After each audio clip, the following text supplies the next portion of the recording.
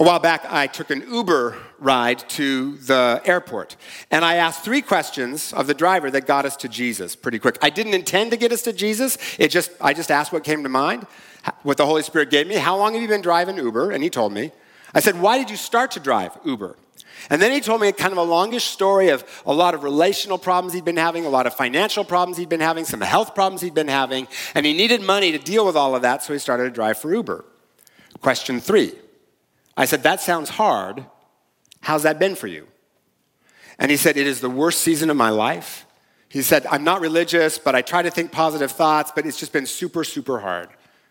Well, by then we were at the airport, and it was clear that he wanted to get to his next customer so he could make some more money. So I didn't delay the conversation, but I just said, I follow Jesus, and he helps me carry my burdens, so I'm going to carry your burdens on the plane to Jesus in prayer, and I'm going to ask him to help you out. And he said, right on, cool. Right? And I was like, what? Don't you want to get baptized? Right, like, just, that's it? Like, right on, cool, that's all I get, right? Like, I just did this whole cool thing that I can share in a sermon, and you didn't even become a Christian? You're wrecking the sermon illustration, right? No, he didn't become a Christian. But maybe I planted a seed, and maybe someone else will say something else a day or a week or a month later, and maybe eventually one of those conversations will lead him to Christ. But I planted the seed. Question, how much time did that add to my schedule? 0 seconds. I was going to take that Uber ride anyway. It's about looking for the opportunities God gives us every single day. A friend of mine puts it this way, can you hear Cairo radio broadcasting right now? No. Does that mean that Cairo radio is not broadcasting? No. It means that you're not tuned in. And the way we tune into God, in part, is by expecting him to speak because he does, and then acting on the nudge.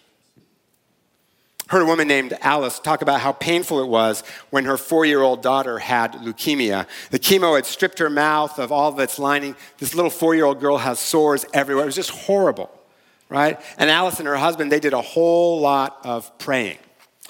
Nobody was allowed in their isolation room in the hospital except for the parents, the doctors, and a cleaning man who was an immigrant from Nigeria, appropriately named Hero.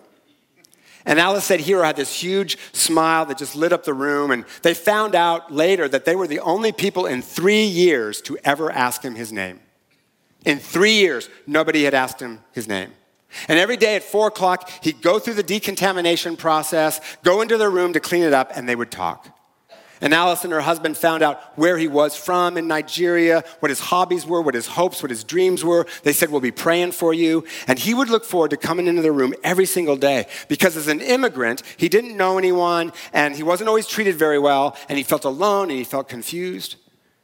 Alice said she and her husband would look forward to 4 o'clock all day long because she said loving Hero helped them to forget their own fears and their own sorrows.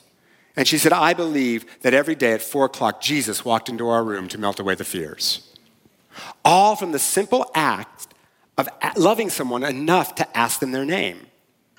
Well, after a couple of years and 2 bone marrow transplants, the little girl, she's now cancer-free. But Alice says that she and her husband would never have been able to make it through that emotionally if it hadn't been for Hero. And Hero found friends which helped him feel at home in his new country. And he eventually became a Christian, and they're all still friends today. Again, how much time did that add to their schedule? None. They just had eyes to see what God was doing. Eventually, Hero became a Christian because of them. They're still friends. Jesus used Hero to heal their terror for Alice and her husband, and he used them to heal Hero's loneliness and fears. And they became healed healers, because that's what Jesus does, which means we have hope. Which means when we see suffering and sorrow and all of that, we don't have to give up. We can have hope.